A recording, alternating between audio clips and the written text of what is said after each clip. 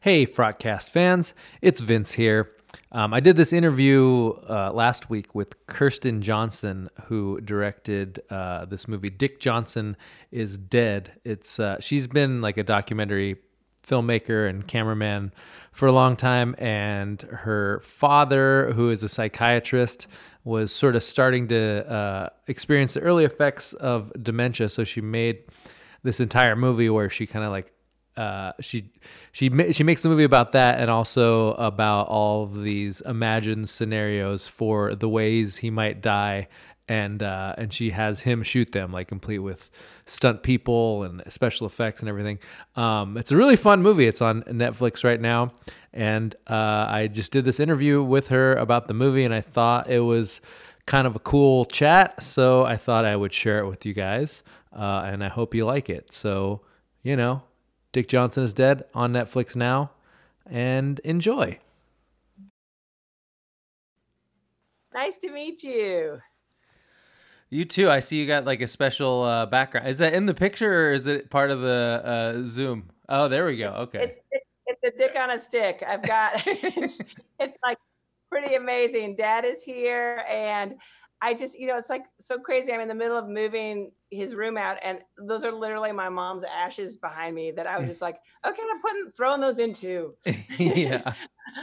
Were They're you? like the best Zoom background ever. I'm in New York right now. So where were you? You're moving him there, or? Dad is now in a dementia care facility. He has been here with me for the last 3.5 years where the film is set, but now he's down in DC. So we're moving these shelves out in a little bit. So we're getting down to the core values. We're getting down to the box of ashes is the last thing on the shelves. Wow. Well, I just moved this weekend, so I'm right there with you on all that stuff. Right on. So are you in the new place now? Yeah, yeah. Still full of How does it boxes. feel? It's fine. It's good. I'm still like exhausted from all the effort of moving and that kind of thing. It's Um, deep. Moving stuff is deep. You're just like, hello, this is my life. Why do I care about this? yeah. So what? So he's in a dementia care facility. Was there like a turning point or something that you thought you needed to Well, move him I there? mean, COVID. Certainly COVID. Honestly, probably in September of last year, it was pretty clear to me I wasn't going to be able to keep him home with me much longer because he was waking up so much in the middle of the night that I was not getting proper sleep, and I was starting to have like heart palpitations Mm-hmm. because I was so sort of stressed by the lack of sleep. But I was totally unable to conceive of moving him.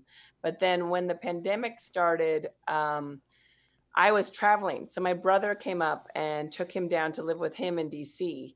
And it's just been beautiful. Like it was beautiful for the two of them to have a chance to get to live together.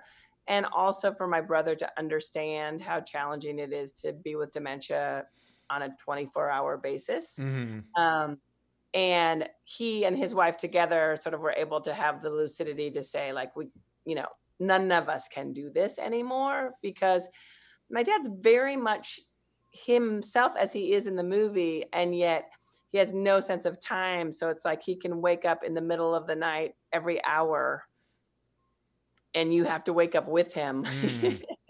or else he'll be out the door. So that you sort of have to be able to function 24 hours a day Right. as a human being taking care of him. So he needs multiple people to be able to work all of his time shifts, basically. Mm-hmm. um,